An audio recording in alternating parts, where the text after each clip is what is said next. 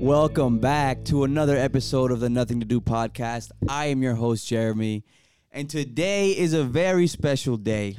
Not only is it the 3-year anniversary of the Nothing to Do podcast, it is also the beginning of what I hope for it to be a very fruitful and fulfilling chapter of this show.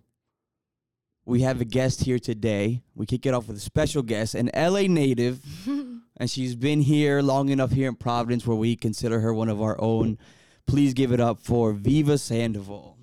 Viva, how are you doing? I'm good, thank you. How are you? I am good. I'm actually I was just saying this. I was saying this before I pressed the record button just now. I'm a little bit more nervous than I usually am on this on my own show. Having you, I'm really excited to have you. I will say, Viva, I don't think I've ever seen you not smiling. I don't think I've ever seen you not smiling, which is like it's awesome. I've never met somebody with such positive energy like you, and I'm really happy to have you on here today. How are you? How are you doing? I'm good. I had my coffee. Yeah. Got a good night's rest, and I'm ready to chat. That's great.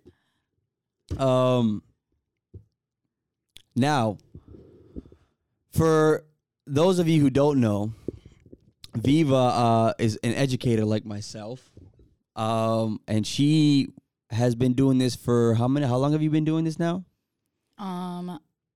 So technically full-time, this is my second full-time year. Okay. But in terms of being in a position where I'm in a sort of like mentor, educator, tutor vibe, it's been 8 years. 8 years? Yeah. Damn, that's mad long. What were you doing before? Like before the school we're at now. Like before the school we're at right now. I did a master's program. We work together, by the way. Yeah. We work at the same school, which will remain anonymous for the time being. But what were you saying? I was in a master's program when I got my master's in teaching, and I was actually at Hope High School in Providence. Mm-hmm. And then before that, I was in undergrad studying history, knowing that I wanted to be a history educator. So that was really dope because I was able to relax during undergrad and not be one of those college kids that's like, what am I going to do with my life? Right. I was like, I'm going to be an educator. And I think that gave me an edge in college in my classes, as a aspiring educator, because I was able to learn. I love learning. And that's partially why I love teaching. Yeah. But I love just learning why things are the way they are, especially in this country. And so I was able to learn so much because I came from a high school that was pretty, Yeah.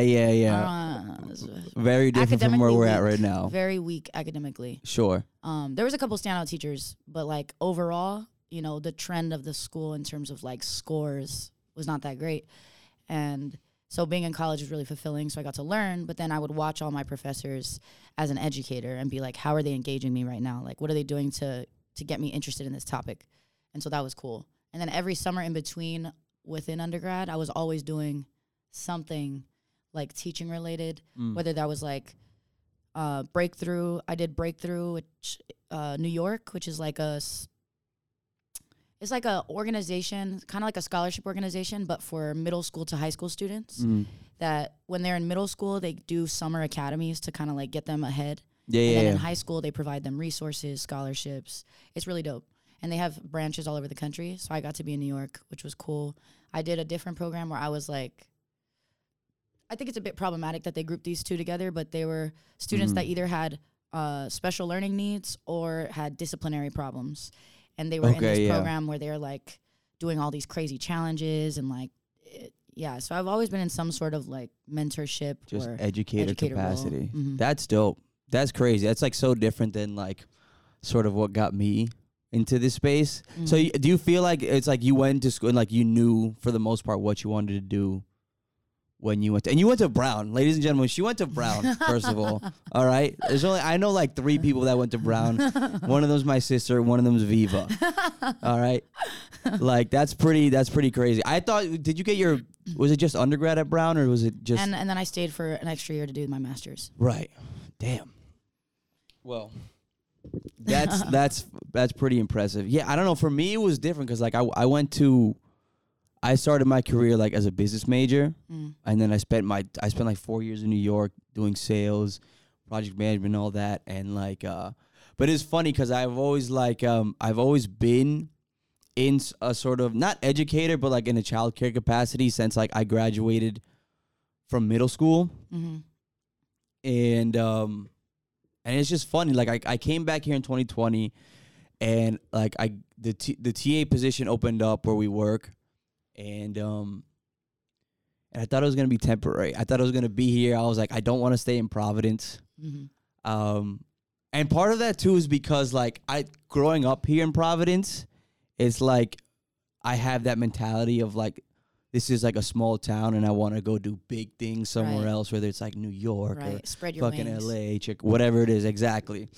And so I thought that was like gonna be temporary, and then I'm like, look, not only am I like in it, you know, I made the decision to pursue like the MAT program, like February of last year, like halfway through last year. I was like, you know what, I'm gonna commit to this, and it's like, but it's funny because I look back at my time. It's just like I've been in a capacity like this, whether it's like working at summer camps, tutoring kids, babysitting kids, since I was like 15, 16, right? Even in New York, I had like a part-time gig, like proctoring SATs and like doing, and like, so I'm always in that capacity. And then like I find myself in 2020 just like being a TA and thinking like it's going to be more like, okay, like make copies for me here, you know, do this for me there. But I'm very much like the second teacher in the classroom. And then I kind of just had to like, I made the decision. I was like, this is fulfilling work, and this is good work. I enjoy coming to work every day, for better or for worse, because like we know the headache it can be like as an educator coming in every day, especially with like this age group. Because did you work a lot with like high schoolers? Mostly. You were right. You worked a lot with high schoolers. Mostly. So it's like this age group that we're at right now is just like a lot more cringy. And then like, especially for you, because you teach middle school. You teach middle school and the demographics, which will like of the middle school, which we'll get into later. But like I also like I went from like kindergarten, second grade to kindergarten to back to second grade, which isn't as cringy, but it's just a lot more of a headache in a lot of ways. That's a different kind of headache. I think we both have headaches, but in different ways. You know, because I have the headache that's like preteen anxiety, social, angst, like awkward, like weirdos. And I'm a weirdo, so you know I can handle it. But you have like little people that need things, you know what I mean? Like, and that's like or like that don't have like emotional regulation. I mean, the middle schoolers also don't have emotional regulation, but they're so self-conscious that they end up regulating a little bit. Where you just got the little like. Oh my God, I was with the 3-year-olds the other day. I had to stay there for like, it was the first time I was with that age group. And it was a fucking zoo. Like I couldn't, I was like, I don't know how they do this. Like God bless, you know, the teachers in that space. I'm not built for that. At all. And even then, like I'm in second grade right now, and it's nice in the position I'm at, but to have to lead that class every day, I don't think that would be like, my goal is to be, like a math teacher in middle school, like 5th grade, 6th, like or like 5th, 6th, just like 5th, 6th grade. Yeah, even I'll do in like 8th grade too. But that's sort of like where I want to be at, where I'm like, okay, STEM. Yeah, I'm gonna be the STEM dude at school. Yeah. You know, ironically, I told myself the one thing I would never do was middle school. Oh yeah. And I just like made my own bed in that. You know? Like I was like, oh yeah, I'm never. And you're coming back too, and you're coming back, which is dope. Because I feel like I've talked to you. I mean, I've talked to you about this before, and it seemed like you weren't like super gung ho about, like you were very much up in the air about returning to our school. Is there like what sort of like made you want to stay for this third year, come back for this third year? It's a combination of things. One of the biggest factors, I think, is just the freedom that I have at our school to teach the way that I want, to teach the content that I want. Like, I have complete institutional trust to do it my way. And, you know, I teach 8th grade humanities, and the majority of our curriculum is centering, like stories of oppression and like difficult histories. You know, we have an immigration unit, we got a Holocaust unit, Japanese internment unit, and then right now we're on a civil rights unit, which is just like centering blackness and anti-black racism. So that's heavy stuff. And right now in a lot of parts of the country, that's the stuff that's being attacked, you know, that's being banned. And so to be I recognize with a lot of gratitude that I'm in a space right now that's pretty exceptional considering the climate.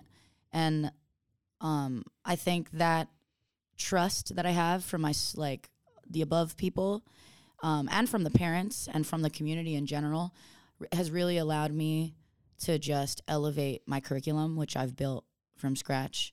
Like I basically kept the titles of the units that they gave me and changed everything underneath. Yeah. Because I love it. Like it makes, and I want to do it my way. I'm a little, you know what I mean? Like, no, of course. Because every educator should do it their way. That's what makes the class powerful, I think, is when it like comes authentically from the ways that they're able to frame and talk about or whatever. So that was a big factor. But then another huge factor is just like, I have not had many years of stability over the past 6 years. This is my 7th year in Providence. Yeah. And so undergrad was just chaos because I did too much. You know, I was a student that was working, performing, being a student. Yeah. Like just trying to balance too much. And ironically, I told myself, I always like make I manifest like on accident. Like I was in high school doing too much, so I was like, when I get to college, I'm doing nothing. Like I'm gonna learn and I'm gonna chill and I'm gonna maybe party a little bit. Yeah, when I got there's all this dope stuff happening, so I was like, oh, I gotta join everything. Right. And now I have resources for the first time, so you best believe I'm gonna take advantage of this. And then on top of everything, I feel like Brown University is like where you don't want to go if you just want to like chill for 4 years. Yeah, that's facts. Exactly. And then I did the 1-year master's program, which was OD, like, you know, to fit in a master's degree in a year means they're gonna put you to work. Facts. And as you know, you're pursuing that degree, the MAT right now, and it's like hella work because you're learning, but then you're also expected to do some teaching, and then you also have to get certified by the state, so that's a whole nother process. So it's just hella work. And so following the master's program, I had my first year in a new school, first time full time. So that on its own was like so much work because I'm building a curriculum from scratch every day. So like I get home from school depleted, exhausted, and then I'm like, what am I teaching tomorrow? So that's a couple hours of research and then curating, making things accessible. So low key, like when I was considering whether to stay or go this year, I was really thinking like, do I want to completely destabilize myself after having put in the work for a first year at a spot where now I've built a curriculum and then just dip to a new city, new state, new school, new house. Like that was just like, you know, it's a lot. It's a lot. And I have a good thing going. Yeah. Now we can talk about the difficulties of this space. They exist. Oh my God. Very present in my everyday. I think about them every day. Yeah. But if we're thinking about which one outweighs the other, I think the stability and freedom that I have and institutional support, like my boss is dope. Yes, my coworkers are dope. That's one thing I got to agree with. Like the support that you have at the space because they want to see you thrive, right? Absolutely. And I've been in I've taught in spaces, and this is coming from like the MAT program. I've taught in like public school spaces where that doesn't seem to be the case, and I've had like professors and other people tell me that that's not. Sometimes it does feel very much every man for themselves, so like to on speak. An island.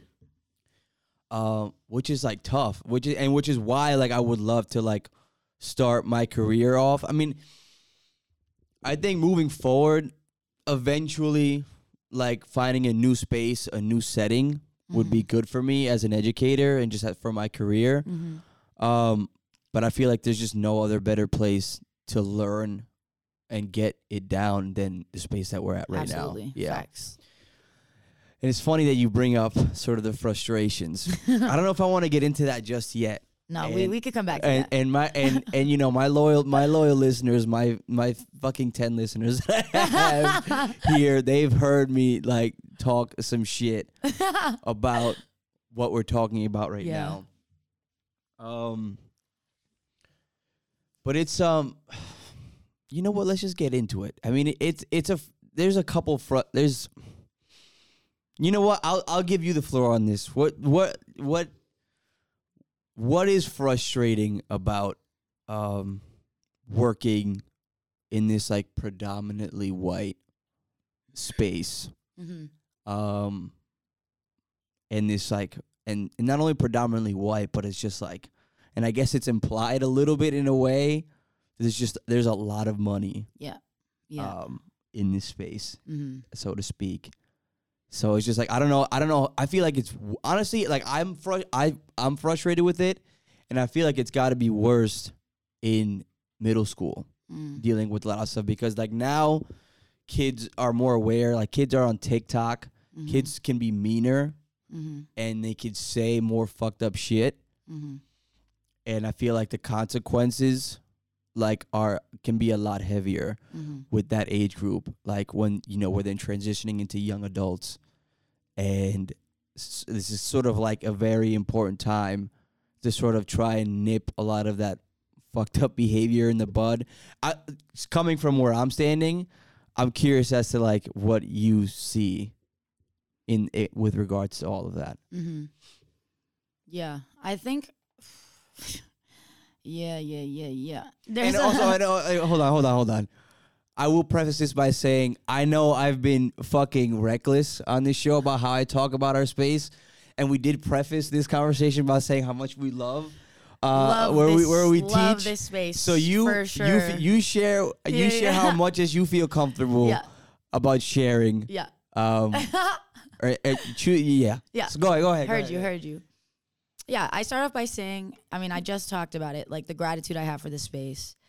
I chose to stay because of how good, like I know that I have it, but that does not mean that there isn't also struggles. And, it's a yes and.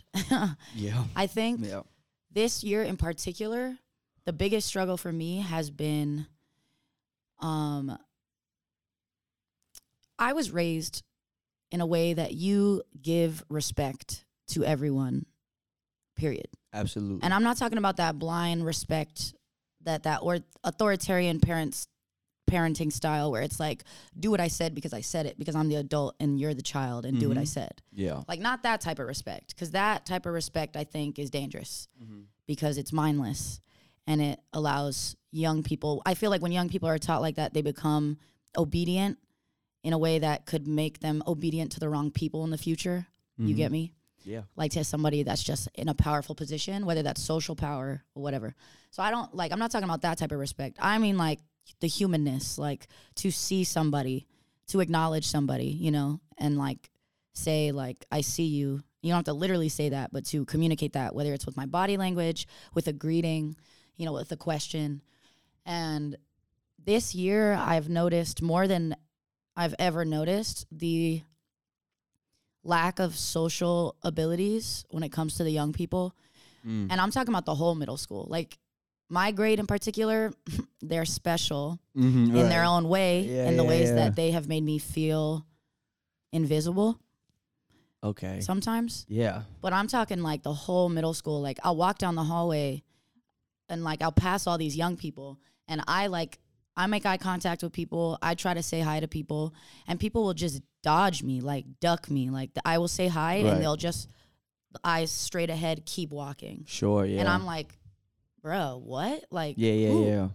Who are you? Like, why are you? I'm a person that's passing you and trying to say what's up. Yeah. The bare minimum. And they won't even look at me. Now, in my own class, for the first, I want to say 2 months this year, most of my students, not all of them, there was a couple that tried, but most of my students, and this has never happened to me before, would walk into my classroom and not acknowledge me. Yeah. Like at all. Now, if I acknowledged them, they would then acknowledge me. If I was like, good morning, they'd be like, oh, good morning. But it was like, good morning.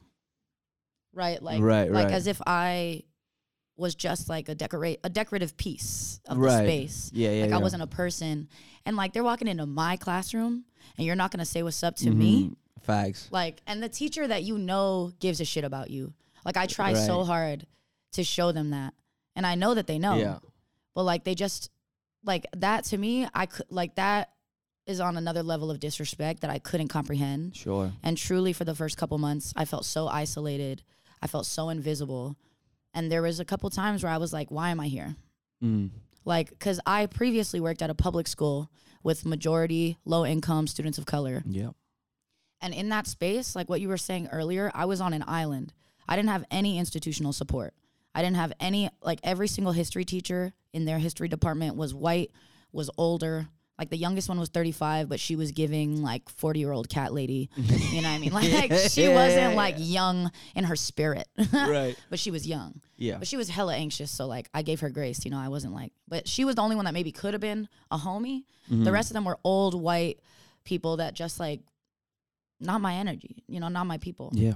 And so that was a struggle in terms of like faculty relationships. But when it came to student relationships, like I felt in community.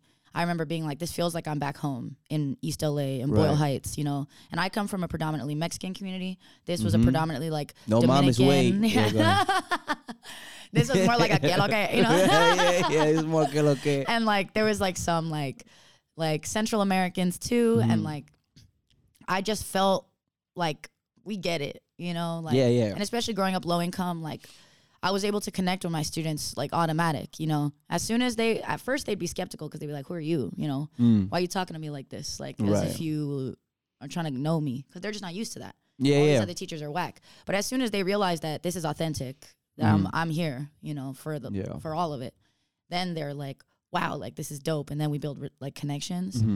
And so this was my first time teaching middle school full time, teaching white kids ever. And like, so to be treated like that by these privileged little rich kids that don't understand how fucking good they have it. Right. Like some of them get it, but most of them, I think they've never been in a tough spot, especially if they've gone to this school their whole life. Yeah. You know what I mean? Like I know what it feels like to have a teacher that automatically assumes the worst in you, that treats you like shit, that treats you like you're dumb, and how badly that can like affect your trajectory. And so like I know these kids got it good, because I also put hella work into my class to make sure that they're thriving and interested. And so to be treated like I'm invisible, like I'm meaningless, to be ignored, like I almost was like, you know, I'm not really interested in coming back, because well, while I'm here being ignored, I could be back at a place like Hope where I get to like be that critical connection that students have to an adult that potentially could be a difference maker in a critical like crossroads moment, you know? Like I wrote college recommendations for students like hella last minute. Yeah. Because they didn't even know they needed it, you know? I helped a kid out that had like a pregnancy scare moment. Like I helped them get all the information they needed, and like, you know what I mean? Like those moments where you're like the world is crashing down and you don't know if there's an adult you can trust, and then you got that one adult. Yeah. Like I was able to be that one adult. Yeah. In this space, like I'm just another teacher that cares. That's important, man. Right? That's important. I mean, that kind of goes back in terms of like, at least about you. I feel like you're very suited for this, for like how you say, like you grew up in a household with respect and with care. And like, I feel like that's how you move in the hallways, in every space. You move with care, and you're very present. And I feel like that's what makes you so suited. Like when I say like I've never seen you not smile. Like we play ball on the weekends, and she'll be D'ing you up with like the biggest smile on her face. Like it's unreal. But like that's like, and I think that's when you I feel like you embody in a way, like at least what I'm learning now, because I'm in the MAT program right now, and like you read, theories about best practices, what you should and shouldn't do, but then you get there and it's tough to embody all of that. And I feel like you're like you embody all that, which is like super important. And I have like so much respect for that. And all those frustrations you outline, it's like I don't necessarily get that on my level yet, maybe because my kids are so young, and they're usually just like they're always happy to see everybody for the most part. I think my biggest frustration, and it's funny because it stems from the middle school group, because I do that affinity group once a month. Oh yeah, tell me. With the Black and Brown boys, and this year's been a lot more chill. Okay. Mainly because there was a lot of boys of color that left last year. And then now, like, this is the last round that we have left. Like, I don't even know if we'll be able to have this affinity group next year. There's only one black boy in the 7th grade. Right. Exactly. And the majority of them right now are in 8th grade. Yeah. I know some may be leaving next year that are going from 6th to 7th. So, like, the numbers, they're going to be looking pretty weak. Yeah. Like, in the next couple of years. No, like, for real. But, like, they've expressed sort of like the... You see, like I get like really open the can of worms right now, but it's just like, I guess for lack of a better word, is sort of like the hypocrisy in our mission and what we stand for and what we strive for. And I don't think it's for lack of not trying or not caring or just like, you know, virtue signaling or just like presenting this, you know, this idea of what, you know, equality looks like. But I think it stems from that, you know, that 1% demographic that's in our school that like is what really runs the school. And unfortunately, we are in a school that no matter how much we want to strive for all these things,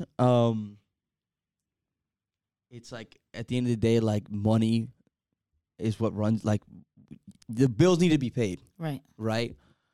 And I think sometimes I feel like where we work, and these are my words, these aren't hers. These aren't her words, these are my words. Just in case. It's just like I feel like we need to take a stand somewhere as like the leaders of our community need to take a stand on what we can accept and what we can't accept.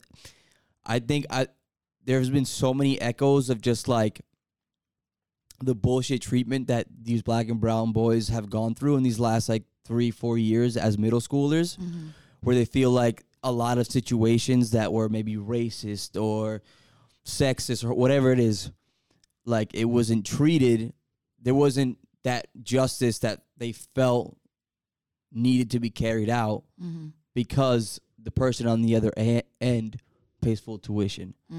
Or the person on the other end, like their family is so-and-so. You know what I'm saying?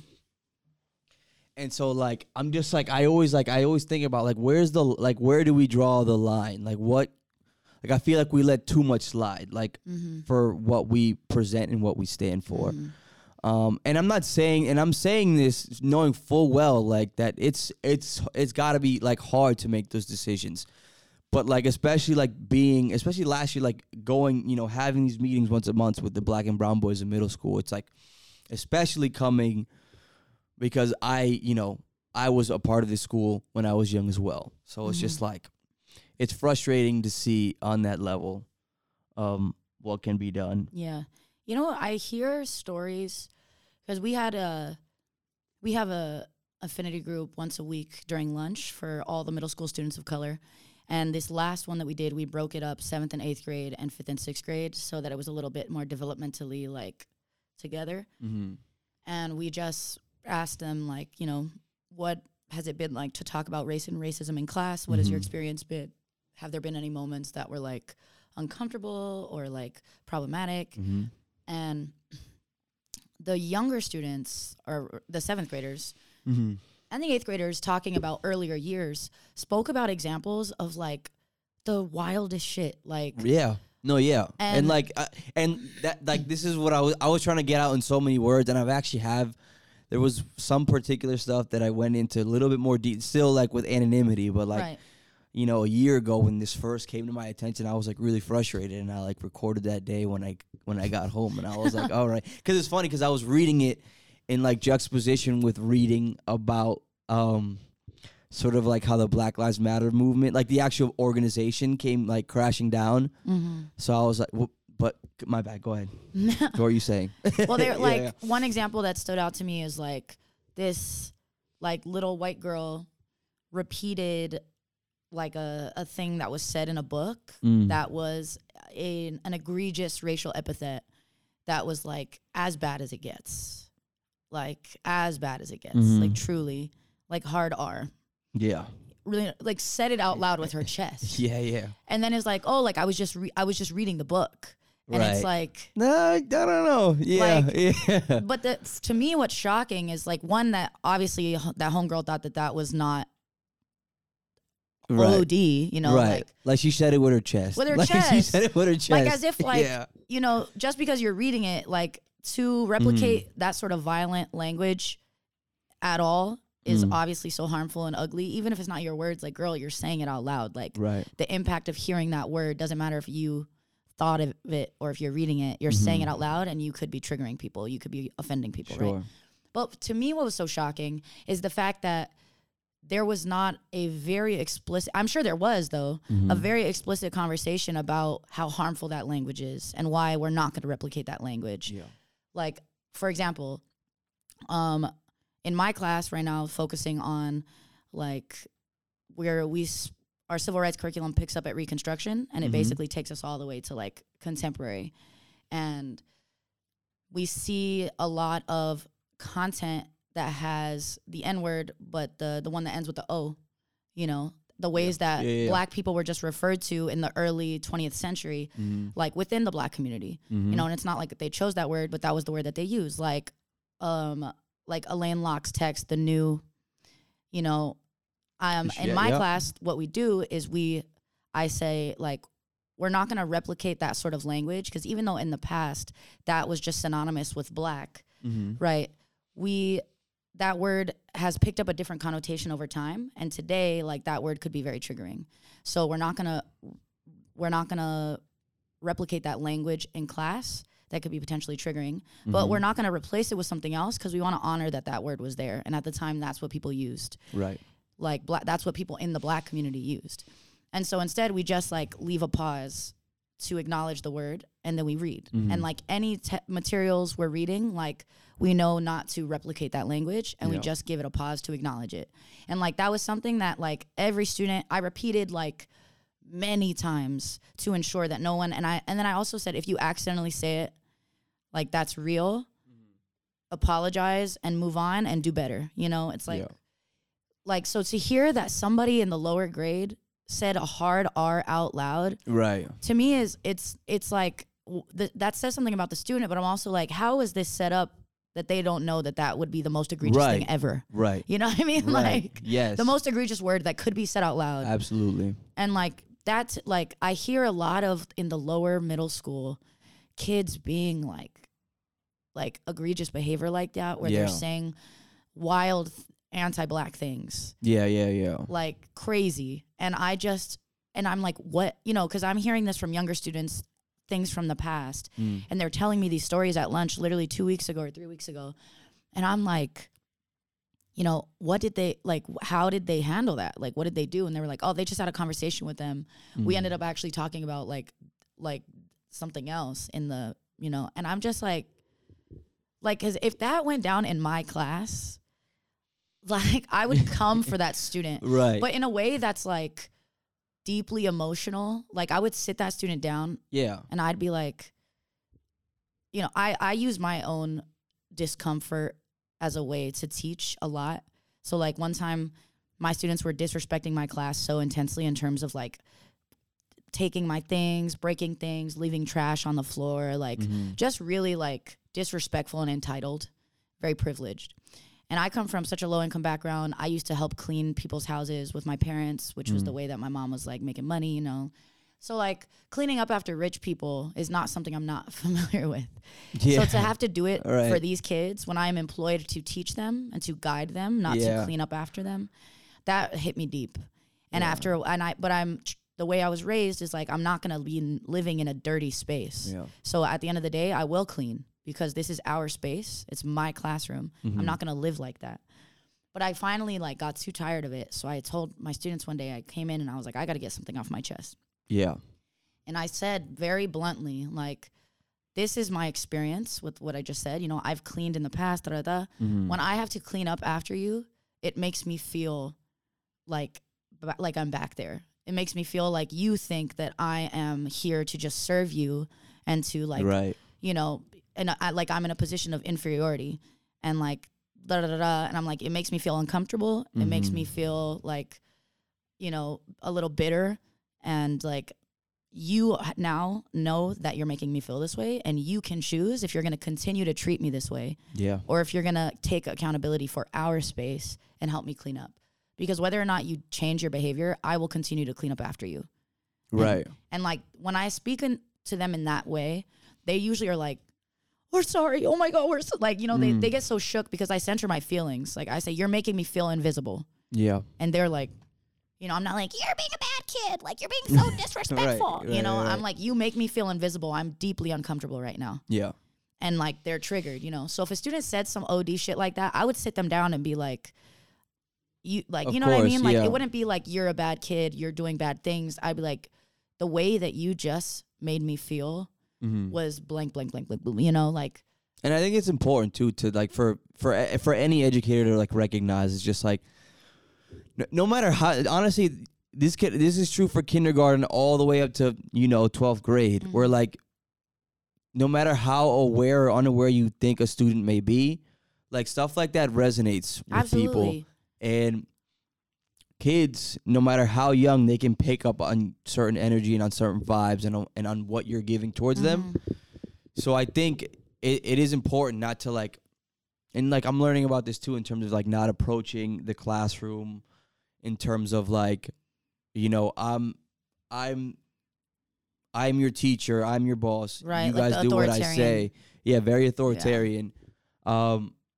And I think having those conversations, it's like you're treating students with a sense of like agency, with a sense of autonomy, and like you're reminding them like you're a fucking real person. Yeah. So I'm gonna talk to you like a real person. Exactly.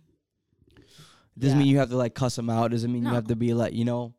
Yeah. But that's crazy. But I am conflicted though, because I don't think that the teachers of color should be the ones that have to always do those things. Right. Yeah. So that's where I feel like the really like dissonance for me, because a lot of the stories that I was hearing from students, these moments happened with white students towards students of color, but in a white teacher's space. Right. And then the way that it got handled was and like that kind of made me feel like that I would not have handled it that way. Right. You know, and so there's a part of me that wants to be like, and I tell my students, like, if that happened in my class, that would be different. Like, right, you know, right. But then at the same time, like, why are we the only ones that are handling it? You know, like we shouldn't be the only ones that can handle it in a way that's impactful, in a way that feels real. And I feel like that's one of my biggest problems with this school, is that I don't like how other teachers handle conflict sometimes. Yeah. I think it's either authoritarian, like, right, or it's so dismissive of the harm that was caused. Yeah. Like if somebody said a racial epithet in my class like that, it would be a moment, you know? Yeah. Like that would be a whole thing. But I did get to experience a moment recently where a white teacher stepped up. And it was a white teacher that I felt kind of sus about for a little bit, because she said something one time that made me feel weird. Nothing egregious, but something that just rubbed me weird. And I was like, I feel like I know who it is. Why'd you say that? I think you probably do. After this, I'm going to guess. I'm play the guessing But she said something one time, I was like, shut up. You know, in my mind, I'm just like, shut up. Just don't talk. Like, you don't need to talk. But anyways, I run the multiracial student group at lunch. Yeah. That's once every like cycle. And this little like white looking girl came up to me one time with one of the girls of color and was like, can I come to Mosaic? That's what the group is called. Can I come to Mosaic?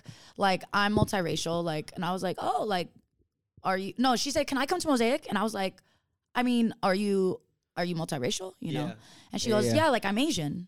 And I was like, I mean, if you're Asian, like for sure, pull up, you know? Right. She looks white, right? So she's like, okay. And then I find out that homegirl's not multiracial. Like, she's hella white. Oh my God. So I don't know if this is the same person. Did I cut? Is there more to the story? Go ahead.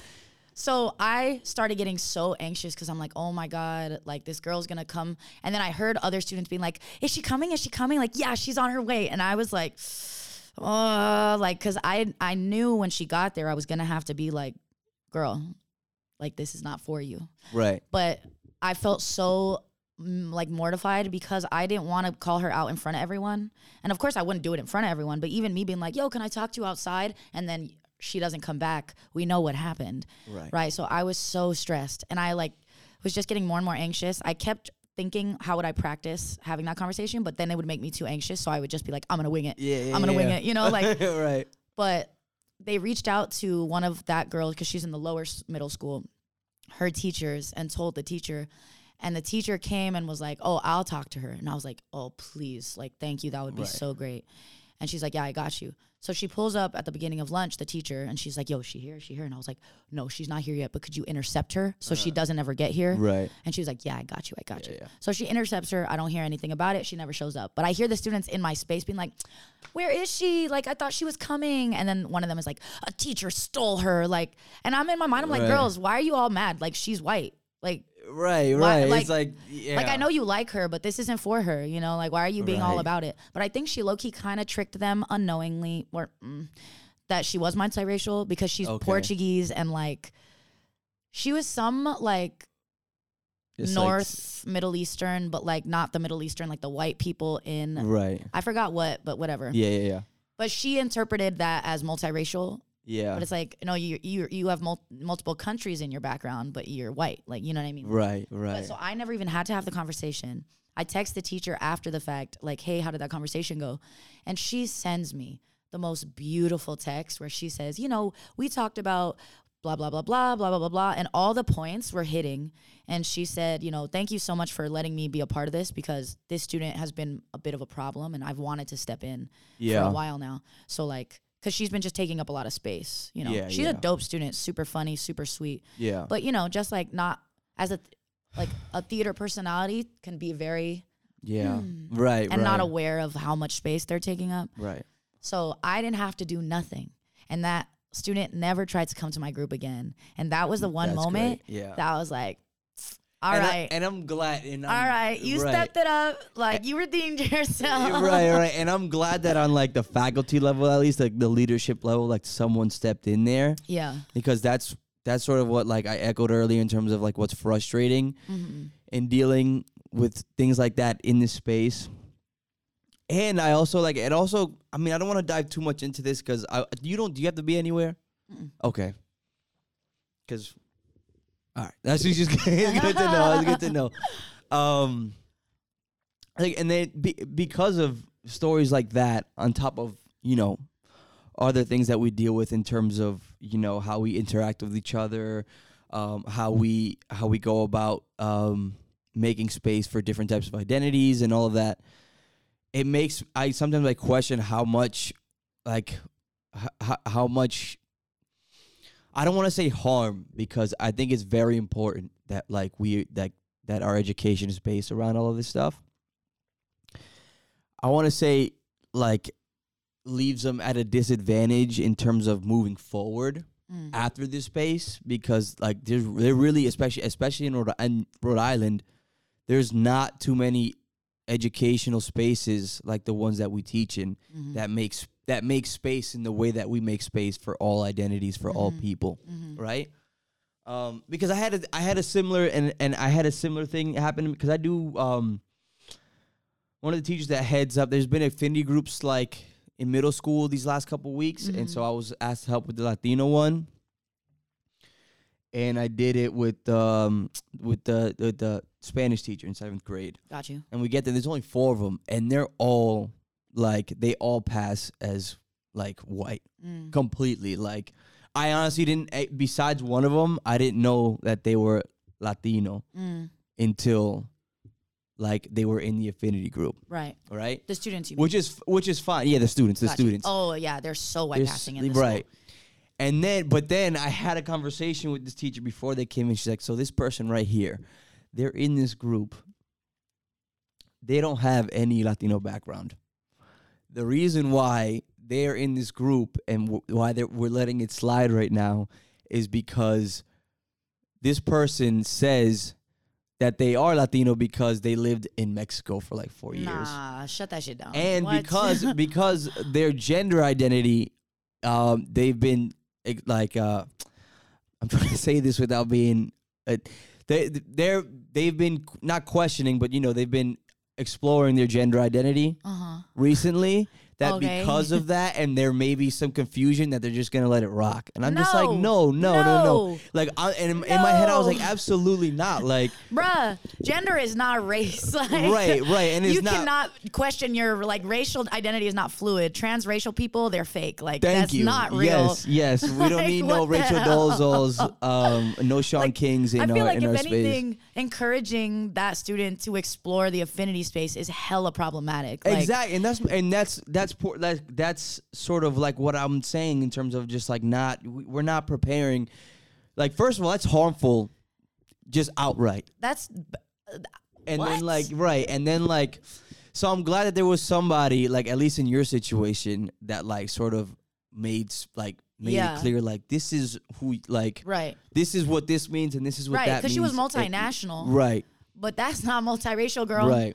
Right? And she's walking through this world as a white woman. It doesn't matter if she got these different country backgrounds. Like, she walks through the world as a white woman. And then you know what's so funny? Yeah.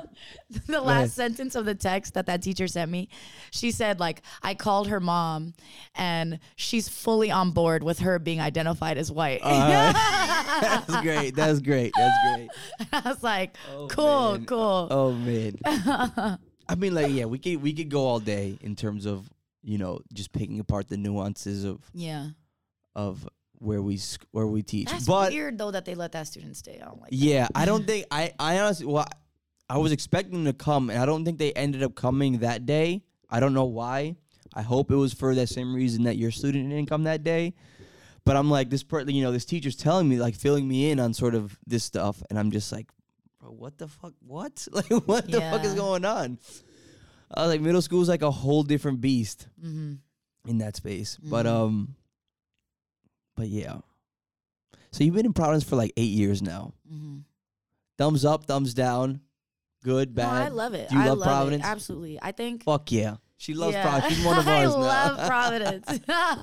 I think the food in Providence is amazing. I think the people in Providence are dope. You know what's cool? In my class on Monday, we did a case study we were studying like histories of segregation and redlining. So we started broad, and then we did a case study, which is in Providence, Rhode Island, and we looked at Providence history of redlining and like housing covenants and all that stuff, and just looking at the demographics of Rhode Island and how different the 4 core cities within Rhode Island are, which is like Providence, Woonsocket, Pawtucket, and Central Falls, and just like the dramatic contrast between these like city within the like close to capital versus the rest of Rhode Island. Yeah. And Rhode Island is white as Yeah, fuck. But Providence is like, I'm so blessed to be like in this space, because I don't really go to Greater Rhode Island, that's not my business. Yeah. But like ever since I came to Providence and have been in Providence, like being close to other populations of people of color has been so comforting to me, especially coming from a background where like there was no diversity. Everyone was Mexican. Yeah. Like my schools that I went to were always, my elementary school, I don't remember anyone that wasn't Mexican. My middle school, which was 2,500 students, I remember there was 2 black kids, 1 white girl that transferred out, and there was no Asian students. Everybody else was Mexican. Like, so I just have always been entrenched in a Latino community. And so then to come over here and like, to live in places where I'm like surrounded by black and brown people and just by like different cultures has been so beautiful. And I've been so grateful to also have exposure to like other Latinos, because I never really knew other Latinos before I came to the East Coast. Yeah. So then some like my best friends are Dominican and Puerto Rican, and like to then like get to experience their cultures with them through food, through like trips. Like my best friend is from Puerto Rico. She grew up there. And like she like has taken me, and I've gone to see the house she grew up in, and like go to her favorite beach, and like, just like be with her at her grandma's house, like it's been so beautiful. And so Providence has given me exposure to like people and cultures that I've never gotten to be around. That's like adjacent, but it's still different. Exactly. Right, but I feel in community right away, even though we're coming from different places. And then we get to be like, oh, you do this, I do yeah, this. Right, like, right. You call beans that, I call them this, Yeah, you know? Yeah. And it's been so beautiful. It's like meeting like family you've never met before. Yeah. That you're like, you're my cousin. Yeah. Makes sense. Makes sense. And like, it's been dope. And I think Providence is just so unique because you can find everything. Yeah. You can find like 1%ers in Providence, and you can find low income communities in Providence. Like, it is such a mix. And like, we can talk about, you know, all of the poverty and segregation that's a product of like systems. Mm-hmm. But as someone that was an outsider that came in, like, I felt immediately like at home. And the winter's kind of crazy. The winter, the cold is different. Sucks. That's probably just my least favorite part, is just the cold, because I'm from LA, you know, sunny SoCal. Right. So that was definitely an adjustment. But even then, like, the novelty of winter was kind of cool because I'd never gotten it before. So I was like, oh, this is cute. Like, there's for like snow. the first 2 years, and then it's just like, fuck this shit. Last year I was shoveling this fucking driveway for like 5 hours when we had that huge snowstorm. I was miserable. But I always like I like to hear people's perspective on Providence that didn't grow up here in Providence, because I mentioned this earlier too, growing up here in Providence, and when I think about it, and I'm grateful to be back here, and I have literally all my family's here, and I'm sort of seeing, like, I'm experiencing Providence in a new chapter in my life, and I'm trying with new lens, but it's very much like I can get stuck in that like small town vibe, which I feel like you can find anywhere, no matter how, like, even coming from LA, like, I feel like, you know, if you don't leave, you say you're from East LA, if you don't leave East LA, like, you can feel like trapped in East LA, so to speak. And that's the reason why, like, I wanted to leave so bad. I hated feeling like I was gonna be trapped here, and then like I wasn't gonna like do anything with sort of the opportunities that I had. And now I'm in a space where it's just like, you know, Providence isn't that bad. And it's also just like, it turned into like a really fucking hip town. Like, there's so much to do. There's a lot of art downtown, and like the jewelry district is great. Like, there's places like Troop now, and like Revival now, which is dope. And Crib is fucking dope. I was there for my birthday a couple weeks ago. And it's just I'm learning to love Providence in like a new way now, which is great, and I'm learning to be grateful. And gratitude is something, because I kind of wanted to talk about this too a little bit. Like, how do you? I feel like that's part of your thing. I feel like you are really.